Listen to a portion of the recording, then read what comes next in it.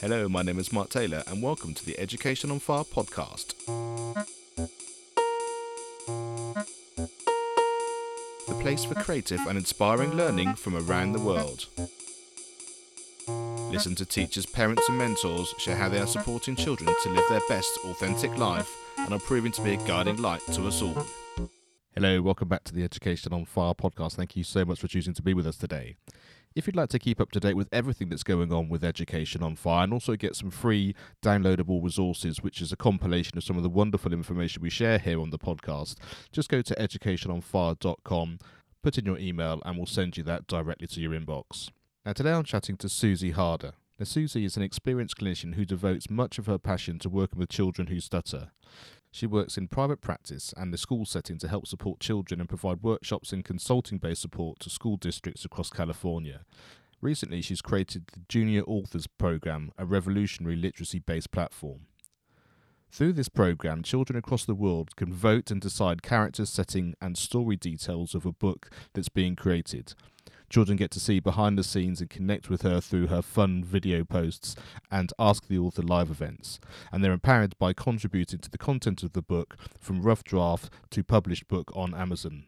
So keep listening to find out exactly the story behind this wonderful program and how it was created. But first, here's a quick thank you to our sponsor. I'd like to thank the National Association for Primary Education for their continued support and sponsorship of the Education on Fire podcast. In March, they have a brand new conference which is online called Towards the Balanced and Broadly Based Curriculum. Now, the impact of the coronavirus pandemic on children's education may be perceived as a justification for narrowing the curriculum at the expense of the arts and the humanities. But this conference will explore the case for preserving young children's entitlement to as rich and diverse a curriculum as possible. Dr. Yude's keynote lecture will set the scene, highlighting some key issues and considering some lessons to be learnt from the period of lockdown. The subsequent presentations will focus on classroom practice, providing a spotlight on innovations which have been implemented in school and offering guidance for the future. Now, to find out more about this conference, please go to nape.org.uk/conference. That's nape.org.uk/conference. Hi Susie, thank you for coming on the Education on Fire podcast. So delighted for you to be here and to be chatting to us about your Junior Authors Program and also explain a little bit about the experience that you have working in so many schools. So thank you very much. It's wonderful to be here, Mark. Thank you for having me. So let's jump first in about that experience because I'm always really intrigued about people's perception of education when they have lots of experience in lots of different settings. So give us a little bit of that sort of background and your experience within that.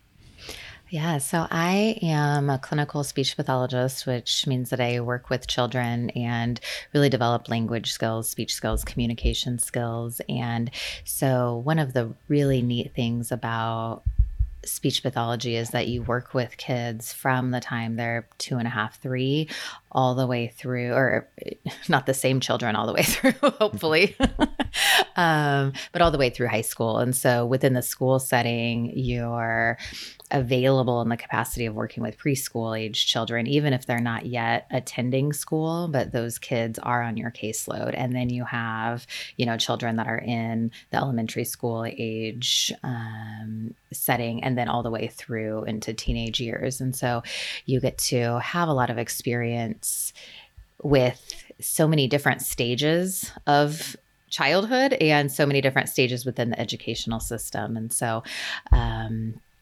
I find myself being really drawn to the early intervention side of it after having the time and seeing, what can happen if things are happening really proactively and efficiently and effectively in early childhood and what an impact that makes. And I think any of us that, as parents and as educators would say that there's a lot of value in those early years. And so I've really enjoyed my time. I worked in Chicago in schools there. Back here in California, I'm Central California right now. And like I said, everything age-wise from the little ones all the way through. And there have been so many wonderful takeaways along the way. So yes, go ahead. Well, I was just going to say, let's start with the geographic standpoint. Yes. Is it the fact that, you know, a school in Chicago is very different to one in California. Certainly here in the UK, everything is obviously much smaller, so you have some differences within schools, but generally speaking, there's a national feel. But I know from the US, you've got state interventions and all that kind of thing as well. Yes. So even just in that geography sense, I guess, as well as the from year to year sense, how is that different for you? Yeah, what a good question. So when I was in Chicago, there's kind of just in general, even without really focusing on one state, there's kind of the schools that are in the highly dense areas that have just generally a lower social economic status. And so the school's funding is much different, and kind of the situation for children and their daily life is much different. And so in the city of Chicago looks much different than the suburbs of Chicago. And same here in Central California, where the school that I'm in right now is, we have a lot of children who are homeless and in the foster system. We have a lot of parents that, are really fairly unavailable, yet they're working so hard to be the best parents they can be. And that looks so different than some of the suburb settings. And I work in both and I love both. I am private practice as well. So I kind of get to have exposure to both sides. And I'd say from my side, the value of private practice is really neat because you have parents that are so involved and committed. And if I'm suggesting something or we're talking through a home plan, it's very feasible that is something they're going to follow through with. And in those other settings, I'd say the strength is that you have this really strong family component because they all are so closely knit and parents just love and care for their kids so deeply. And even if they can't physically be the one carrying through with all of the things, they are really so open to ideas and really just so grateful, which is so neat too. So,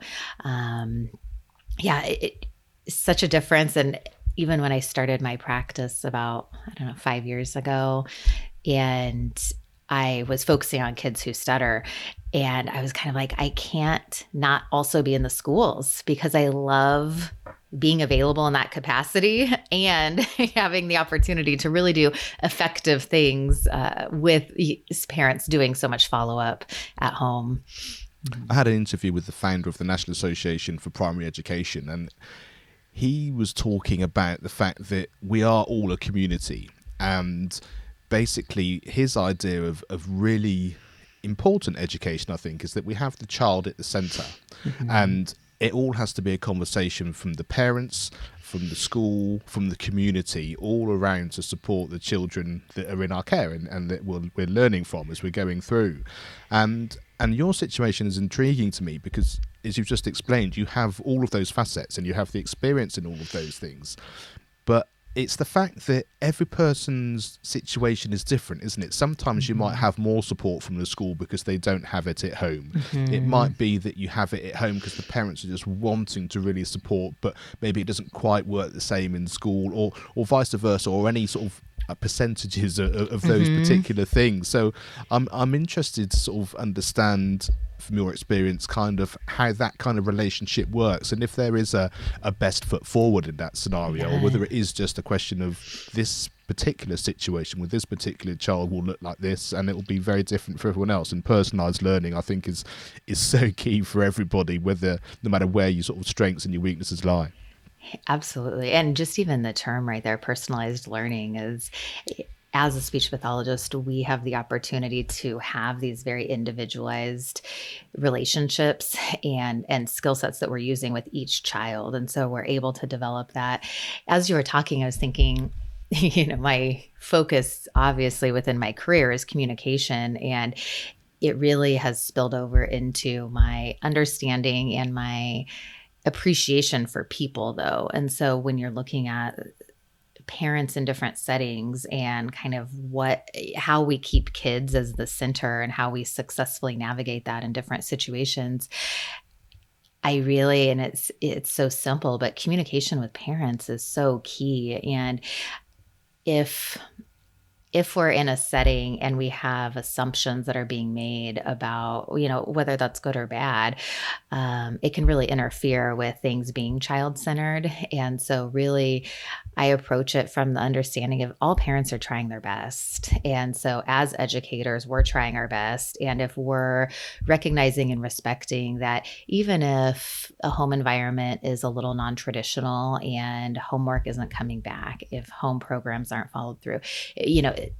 parents are really trying their best, and that respect toward them and how can I help versus kind of like you're in trouble because you're not doing the things I need you to do. And I have so many lovely parent relationships. And even things that can be really sticky in terms of, special ed paperwork and the meetings and logistics and legalities and things that can be very tricky. Really, it's all navigated through communication, right? So as long as we all know that we're trying our best for this child and that we're coming from that as our point of interest, then when you kind of take that step out and you're having that conversation, it's not about anything else except for the child. And so I think that in general, us using that lens and also really that feeding through to kids where, we're showing kids that communication is so important and skills are important, and your interaction with someone will really dictate how those skills are perceived. And if there's a sense of arrogance behind it, if there's a sense of,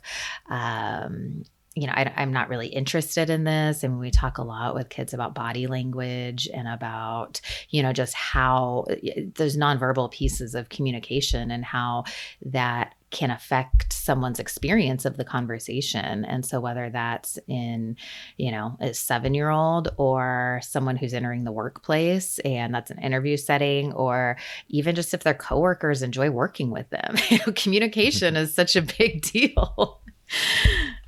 Mm-hmm. It really is. And I just, what came across then is that generosity of spirit, starting from the point that everybody's doing the best they can. Because I think a lot of the time when, like you say, those communication issues may arise, it's because people are feeling vulnerable, or they're mm-hmm. feeling like they're going to get into trouble, or they're not doing it right, or they're scared, or whatever those fear factors are. Right. And I think, like you say, the way you come across as, like you say, that generosity of spirit, that understanding, we know you're doing everything you possibly can. We're here to support and to nurture what's going on.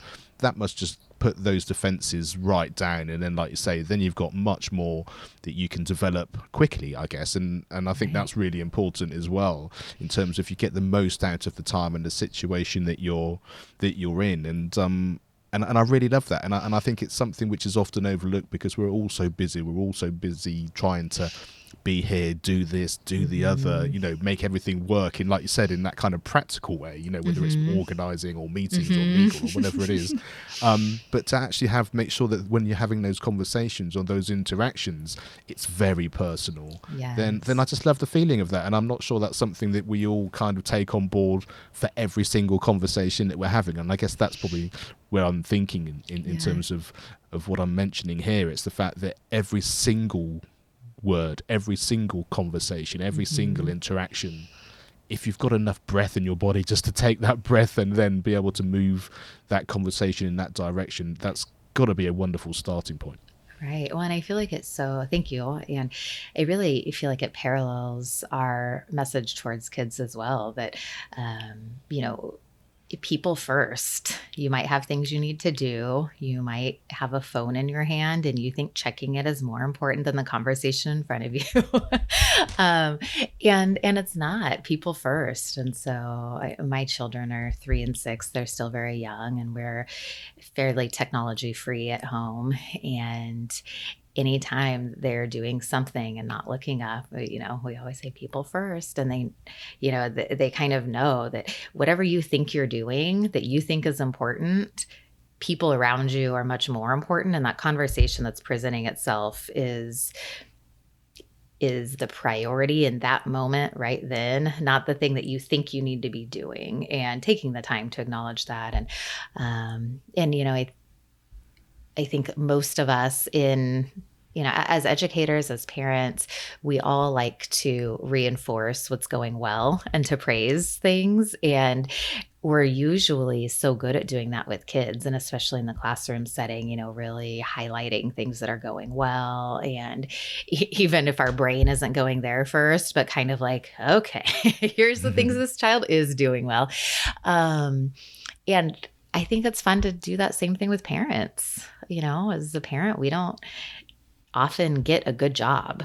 No one's there saying, wow, you really did a great job taking the time to sit down and explain this to your child, or to teach them this life lesson, or, whether it's school related or just kind of life related. And so as an educator, what a fabulous thing to be able to do. And we know from, not to take everything from child development, but just because that's my area of focus, the way we get carryover of skill or generalization of anything is to specifically praise what it is that we want more of. And so if you take that and move that into, say, an adult type situation, if it's, say you did an amazing job and in your job, you formulated, this really, wonderful response via email, and someone said, good job. That feels good. Also, you don't know exactly what to do again that next time, versus if someone said, I really love how you broke that down into 3 categories, and that was just so clear.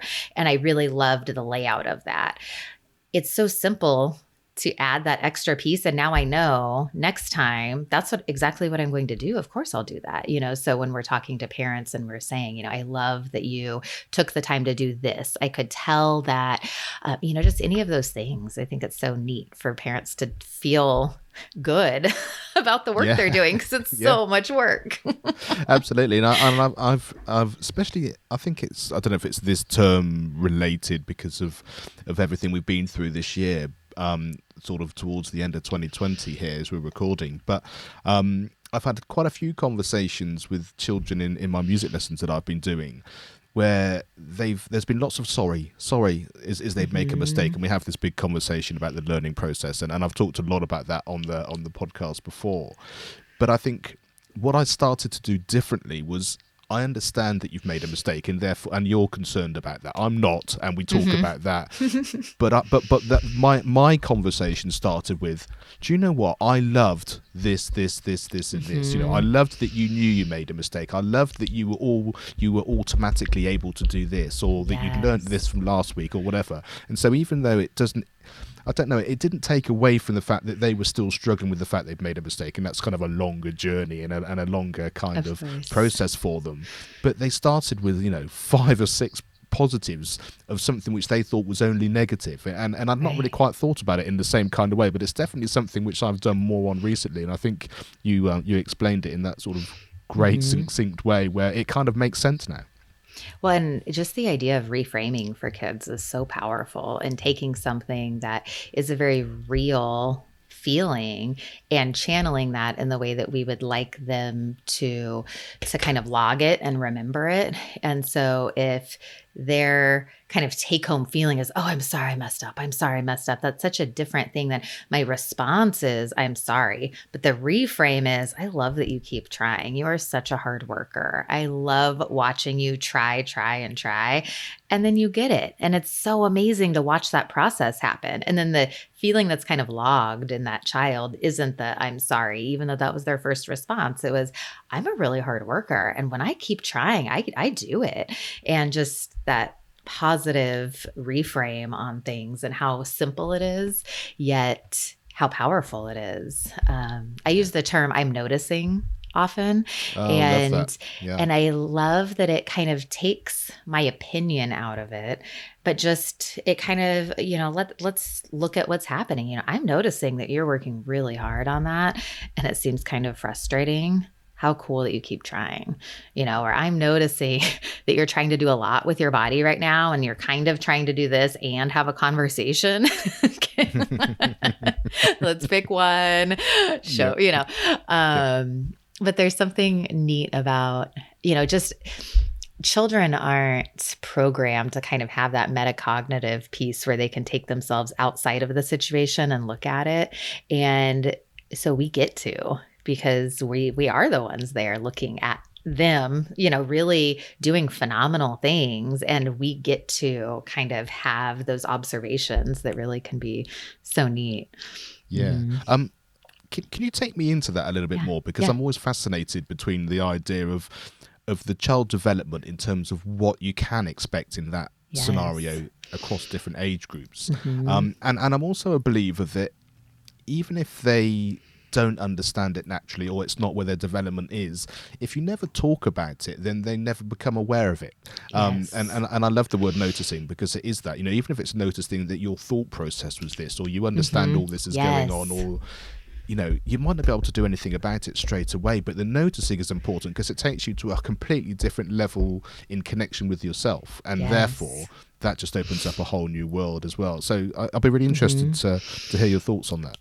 Yeah. And I love just this whole area of child development is so interesting to me. And I think it's because we have so much power to shape little moments with very little energy. And if we know what it is we're doing and what our goal is, it really takes very little, which as a parent that's exhausted, give me some little nuggets and things. So Piaget's stages of cognitive development are really key in that. And so we know right around 6.5, 7, there's a cognitive shift. And so before that, it really is highly unlikely that a child is self-monitoring their own body in their space and that they're paying attention to things in that way. And so as a speech pathologist that works so closely with stuttering and children who stutter, that ends up being a really key piece in how we select kind of what strategies are best for this child, because asking a child to do something different in their talking while they're in that stage is not a realistic expectation. Even for us as adults with adult cognition, to be able to say, okay, well, as you're talking, I'd like you to put in this amount of pauses and I'd like you to do this on this sound. And that really takes away from the language formulation piece. And we're grown. We're very, we're able to, our formulation is so solid at this point. So for kids, I'd say 6.5, 7 and under is where the I'm noticing or the observations are so key, because it helps us give them some information about what their body is doing. And, specifically when children seem to be overstimulated, or, there's just kind of like a lot. And so the word we use in our industry is regulated, like they're not regulated, that, you can just kind of see that they're going too fast, that their body isn't, they're kind of all over the place. And it would almost be like what people would describe as ADHD, or that kind of attention type thing, because they're bouncing all over. And really oftentimes it's regulation. They're not regulated. They're processing too much. They're needing inputs. And for us to just kind of have that observation,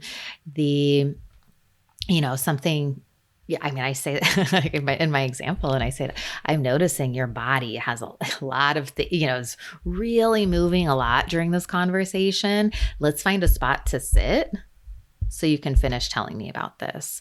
Or I'm noticing that you're looking, my office, I have this giant wall of games, and, as kids come in, they're so excited about it. And so if I'm kind of like, hey, tell me about, whatever it is, that's kind of what you did this weekend. I heard you guys went somewhere. And they're kind of looking at the games and trying to tell me something. They're really split. And so there's nothing wrong with that. If this child is 5, of course they're excited about the games. So, then I often will say that's, I'm noticing your body is looking at the games and trying to answer my question. Let's figure out which one. I'm going to give you a few seconds to look at all the games. We will decide the games. Okay, now come back. We're going to finish this conversation and then we'll go pick our game. And then with kids kind of 7 to about 12, 13, there's that growth, is really so neat, because they're observing and paying attention to what's happening around them. And so that's oftentimes like right around 7 and 8 is when you start getting a lot of really perceptive questions from kids about things they've either noticed that are, different about friends or things that they're paying attention to, like someone's response to them, or just some of those nonverbal things that really from before they were kind of just, I lovingly call it the bulldozer personality when they're younger. Like they're coming through, they're not really paying attention to what's happening. They're just there and they're in your face about it. They get what they need. Yeah. And so I think there's something so neat about looking at those different stages. I oftentimes, for kids in the kind of 7 to 12-year-old range, will ask kind of permission, can I tell you something that I was noticing? And so I phrase it that way so that it just kind of gives you that opportunity to have them give you permission, which, just acknowledges their age a little bit. And they're kind of like, yeah, what were you? Yeah.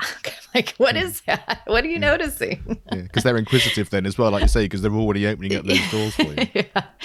So there's so much neat, and that is one of the things that really drove me to my practice. Was I was working full-time in the schools and had seen the need for basically in-house specialists within the school setting. And, there's no reason we all need to be generalists. If we have people that are really good, let's utilize those people. And so for the district I was in, we had roughly 100 schools and 75 speech pathologists. And so I had laid out a framework and piloted it, and it was so effective because all of the kids that were on caseloads for stuttering were then given the opportunity to have kind of more specialized support, and the numbers went down drastically. So,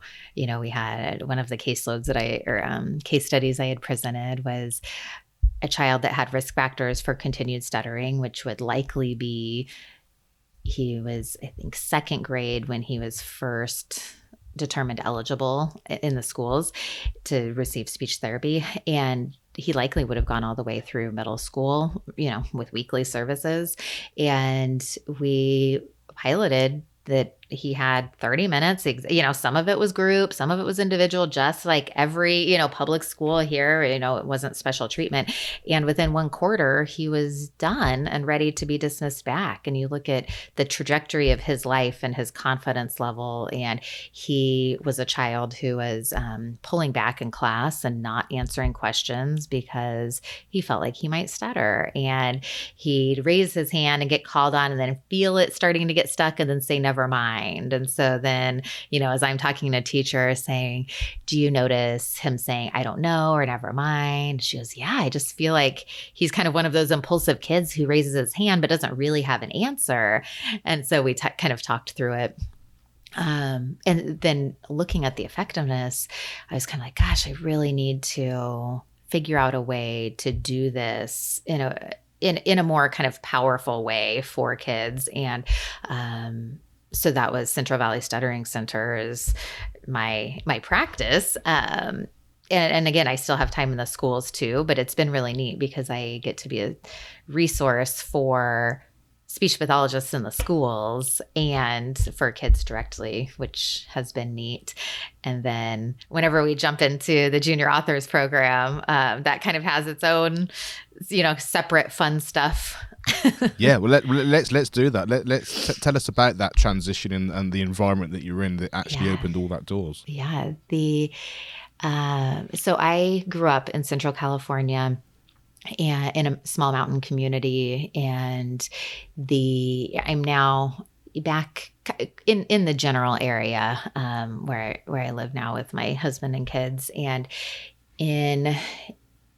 it was August. So in the end of summer, there was a fire that started, and it was right where, just all of our family, friends, everyone that we knew, was up in that same area, and it just started spreading and spreading. And so they evacuated everyone, which in California, it's not uncommon to be evacuated. And so that in and of itself isn't necessarily, if it's you that's evacuating, you're feeling fearful, of what if, but oftentimes, you've evacuated and everything has been fine. So in a sense, you're desensitized to kind of, we know the process, we know how to do this.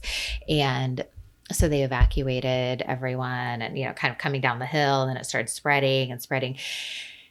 And so many of the people who first evacuated had no idea that the fire was no one had any idea the fire was going to spread so quickly. And so they didn't get to go back because the roads were closed and then their homes were gone. And so it kept traveling. It ended up being the largest recorded wildfire in California history. I mean, it was just so destructive and giant. So as, in that moment, we were, still amidst everything COVID and distance learning. And then these families have evacuated and then found out they've lost their home. And I was looking at it through the lens of a parent and thinking, I cannot even imagine raising young kids in this moment and trying to survive as a person, because and maybe it's that side of me too that is just such a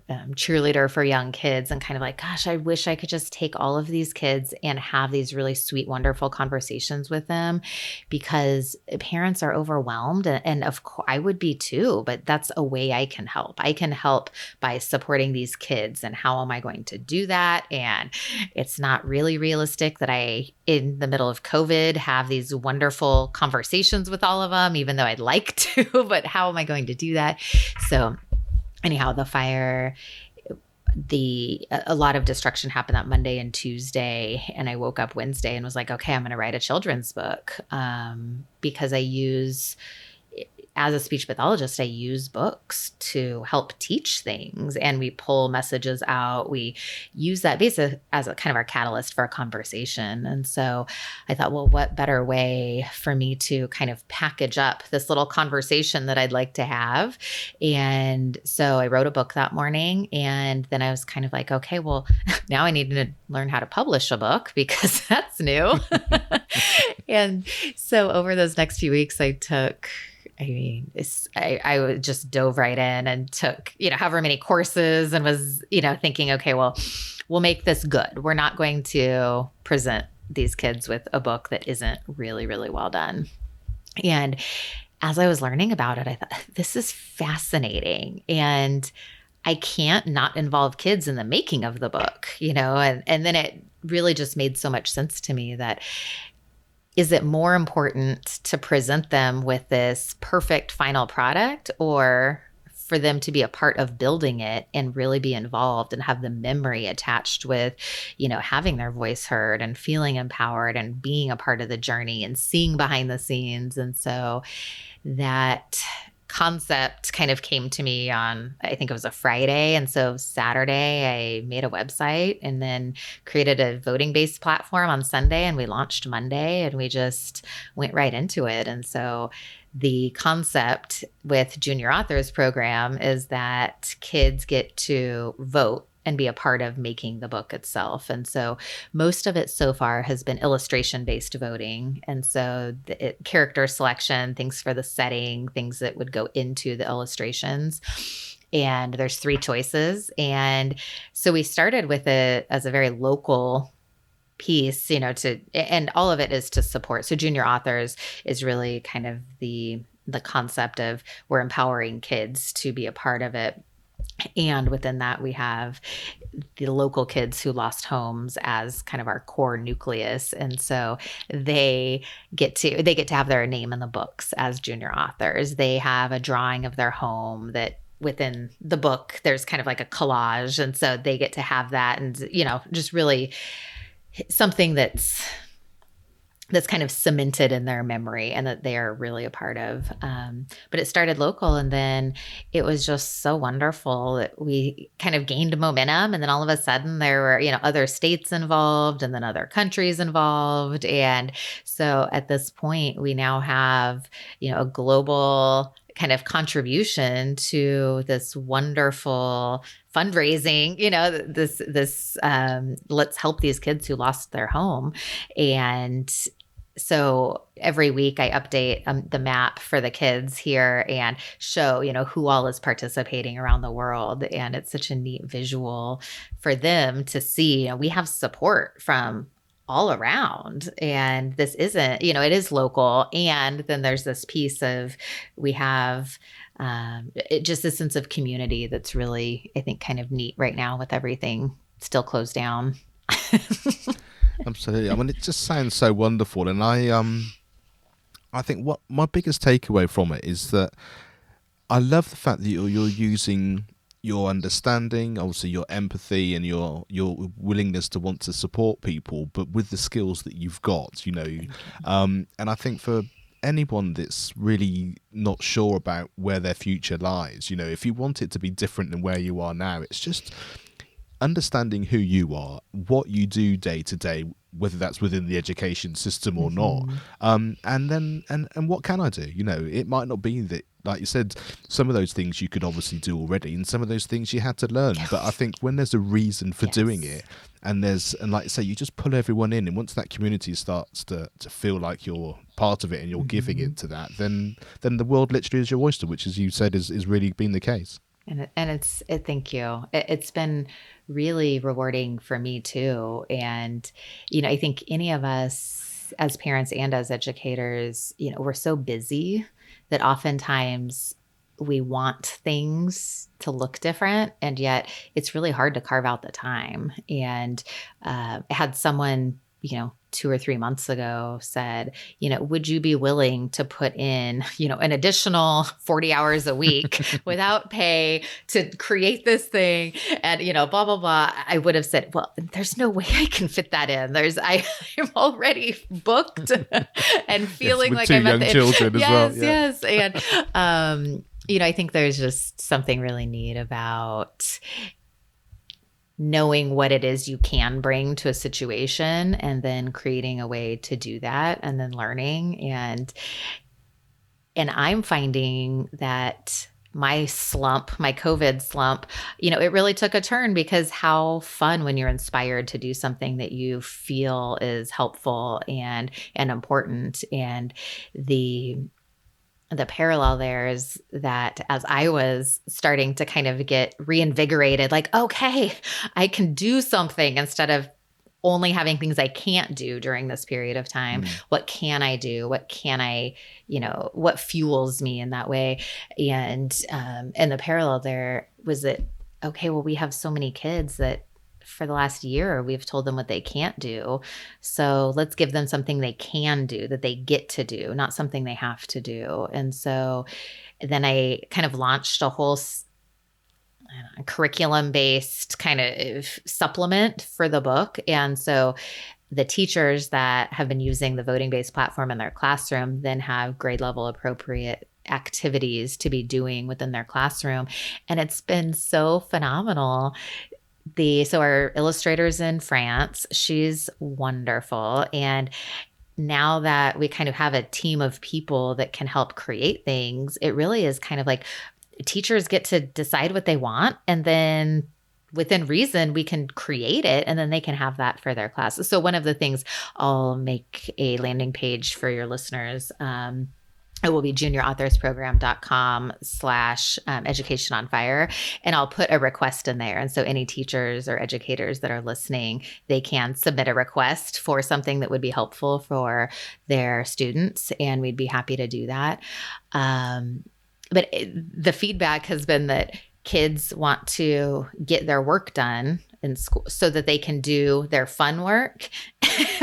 And it's all educationally based, and everything is, exactly aligned with, for us in California, our state standards. And, it's the same things, but it has our characters on it. It and it's so funny seeing kids so interested. I shouldn't say funny.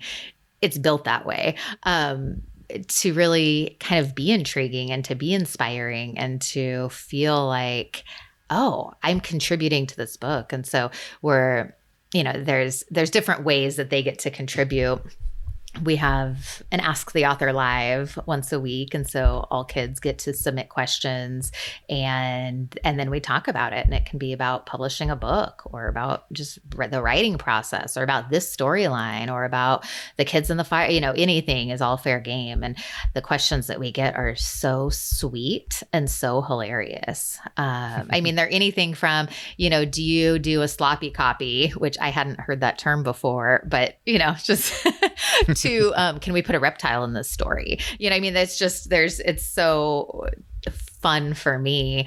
And so again, I'll put that on our link. I'll put, for any parents or educators, they can have their child submit a question. So it'll be the juniorauthors.program.com/educationonfire. And I'll add a little spot where they can put their question in, and then we can address it on our next Ask the Author Live. Fantastic. Well, thank you so much. I mean, that's such a generous thing to do. And just so I've got it really clear in my mind, is it kind of like you're creating a library? There's going to be multiple books based on all of these situations and all these things doing, or are you just continuing an ever expanding story? Oh, I love that concept of an ongoing story. Well, the story that we're currently working on is called, the title is Where's My House? And so it's a story of a girl and her dog, and the dog loses his doghouse in a fire. And so it validates some of those feelings and the things that happen, and then really looks at the rebuild and the sense of community and kind of how we can all contribute. And one of the things that I had built into the story that I really love is that the girl does not have things. She's looking around and she's not kind of like, oh, I have a wealth of all of these things to contribute.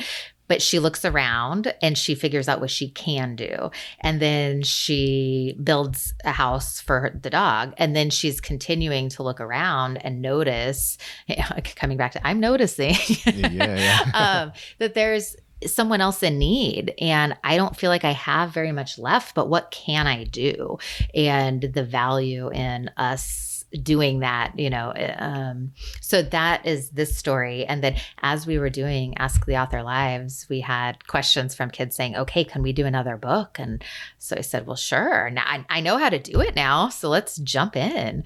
And so I think there's a fun sense of spontaneity to it, and kind of just being along for the ride and guiding it just like we do as educators and parents, so that it kind of, I picture almost the bowling alley with the bumpers, kind of we keep it within within a general kind of guideline, but that there should be some wiggle room, and that kids should have a chance to weigh in and to guide where things go. And that now that I know how to do this, let's jump in and kind of see where it goes. And I'm happy to help, build in some really important messages. And I think that one of the reasons I love books so much is that they can be really fun and have really powerful messages. And so if my goal is to kind of share some of these things, and it kind of ties in with the concept for your book, which I love,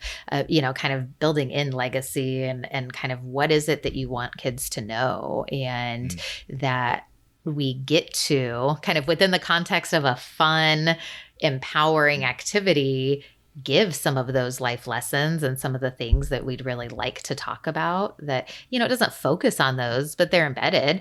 And so I kind of, they're like little conversational pockets through the story. They just kind of lend themselves to those. So, yeah. I love that. And I think, I think you're absolutely right. It's kind of, the noticing thing is obviously the theme of today, but it's that kind of the concept of kind of sharing these life lessons or things that are happening. It's just, just noticing that this is something which someone else has been through that you might recognize within yourself, like you said. And in terms of what you've just been talking about, anybody that's had to move, that's lost their house, that's been, been through that kind of trauma, they can obviously relate to it in a really direct way. But like I say, as you start to then have these broader lessons and understanding, then more people can sort of relate to that as well. So let's finish off with a piece of advice that you were given, or something that you would, and a bit of advice you would give your younger self that people might take away in that kind of spirit of exactly what you were just describing, of being able to relate to? My younger self, I think it would be to know your strengths. And it's so easy to focus on the things you're not good at, because just as a child, those are the things that you pay attention to the most, and to know the things you're good at and to enjoy those and to really enjoy being good at those. And, and I think that, yeah. And I think that's just kind of me as a professional now looking back. I wish I could have given that to my younger self of, gosh, you're really good at blank. And I feel like I was in my 30s before, someone said that to me, and I was like, I am? Wow. Like, how did it take that long? Yeah. And on the flip side, it's that I'm really not good at this, so therefore let someone else do that for me, and I'll focus on that. And then all of a sudden this kind of world of possibility always seems to open up, doesn't it? In Absolutely. terms of, if I'd only understood this before. and I always have that kind of, like, and I love what you were saying before about the brain and the child development idea, because there are certain stages where children and young people, you get it or you don't because of those things. Yes.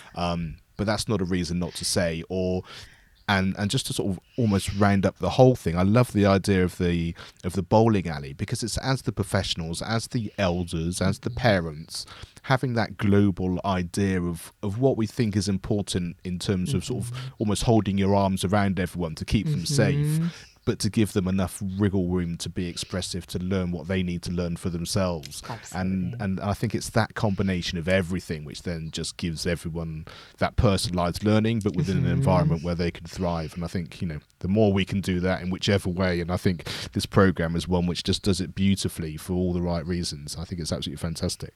Thank you. And I love your summary of that right there. That's beautiful. Yeah. Brilliant. I'm inspired.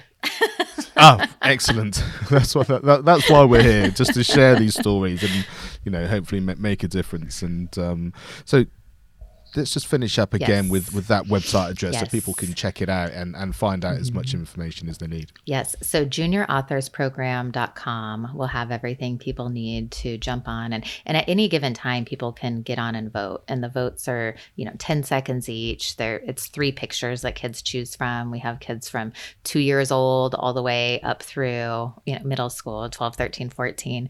And there's the links for Ask the Author Live. There's all the materials are available, and they're categorized by ages. And so everyone really has, access to the pieces that we've created. There are direct things that are available for teachers. And like I said, I'll create the landing page. So we'll have juniorauthors.program.com/educationonfire. And on those, we'll have a couple of free downloads for teachers. We'll have the link for teachers to be able to submit requests for materials, and we'll also have the links for parents and educators to have their kids submit questions for Ask the Author Live. So that way they can just be engaged, and it's free, it's fun, I don't know. It's just been a really great journey. Fantastic. Well, Susie, thank you so much for sharing your wisdom, your experience, and your knowledge of all this. And thank you for all the great work you're doing. And I can't wait to share this with as many people as we can. So, have a fantastic day. And, look forward to finding out how this journey continues. Thank you so much for having me. Thanks for listening to the Education on Fire podcast. For more information of each episode and to get in touch, go to educationonfire.com. Education is not the filling of a pail, but the lighting of a fire.